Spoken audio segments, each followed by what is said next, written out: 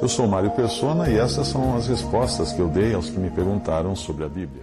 A sua dúvida é o que teria acontecido se os judeus tivessem recebido a Jesus. Bem, eu não gosto muito de perguntar, e se tivesse, né? Isso a gente pergunta no mundo de negócios, na empresa, é muito comum se perguntar em segurança do trabalho, né? E se cair aquilo ali, vai bater na cabeça de alguém e tal. Mas suposições, nós precisamos ser cuidadosos, porque é como eu falar para você, e se eu for presidente dos Estados Unidos? O que eu devo fazer? Você vai falar assim, Mário, nem se preocupe, porque você nunca vai ser presidente dos Estados Unidos, percebe? Então vamos apenas conjecturar sobre a sua dúvida e se os judeus tivessem recebido Jesus, o que teria acontecido? Eu acho que eu vou ter que apelar para um texto de Edward Dennett, para nos ajudar a responder isso daí. Vamos lá, abre aspas, texto de Edward Dennett, que viveu no século XIX. Se os judeus tivessem recebido João Batista primeiro, eles também teriam recebido o Messias e o reino. O reino seria então estabelecido em poder. Então, se isso acontecesse, Malaquias 4, de 5 a 6, teria se tornado realidade, no que diz respeito a João Batista. Porque ali Malaquias prometia, eis que eu vos enviarei o profeta Elias, antes que venha o grande e terrível dia do Senhor, e ele converterá o coração dos pais aos filhos e o coração dos filhos a seus pais, para que eu não venha e fira a terra com maldição. Mas não foi o que aconteceu. João Batista não foi recebido. Pois apesar das multidões que se ajuntaram ao redor de João, quando ele primeiro clamou, arrependei-vos porque é chegado o reino dos céus, em Mateus 3,2, havia pouco exercício de consciência e quase nenhuma conversão do coração dos pais aos filhos e o coração dos filhos aos seus pais, como diz a passagem.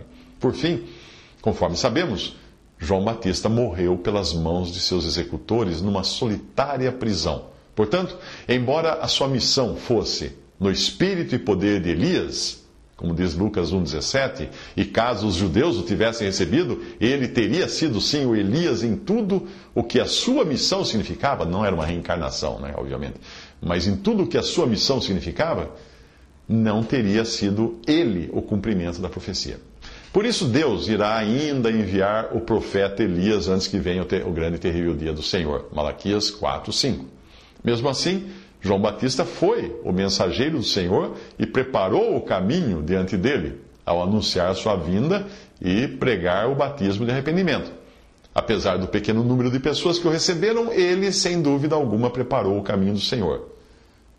Leia João, capítulo 1, versículos 35 a 51.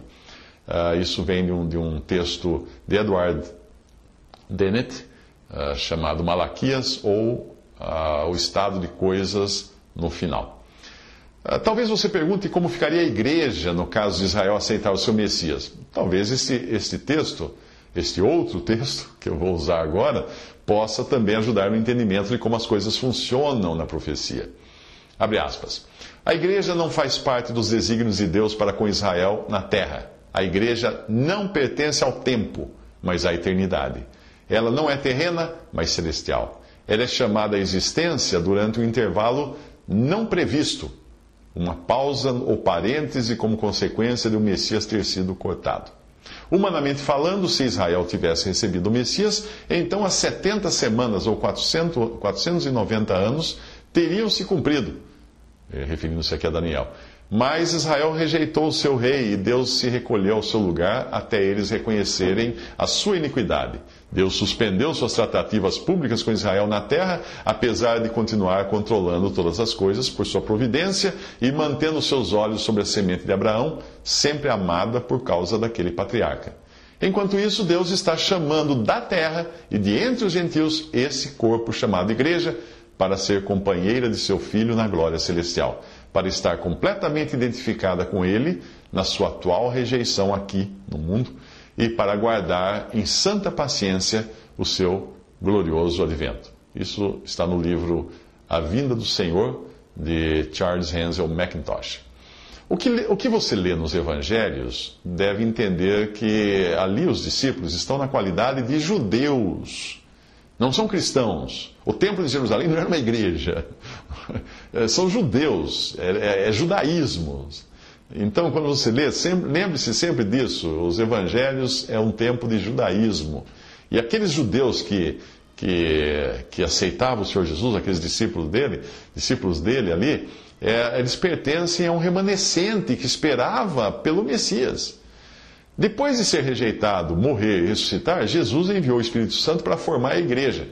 É como se Deus tivesse apertado a tecla pause na música de Israel, que é o povo terreno de Deus, para tocar uma outra música, para tocar a música da igreja, que é celestial.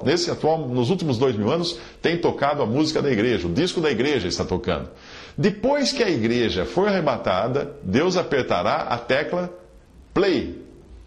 Aquela tecla que ele tinha apertado pause, ele apertará play. E a música de Israel voltará a tocar com um remanescente judeu que irá aguardar o Messias à semelhança dos discípulos que aguardaram por ele nos evangelhos.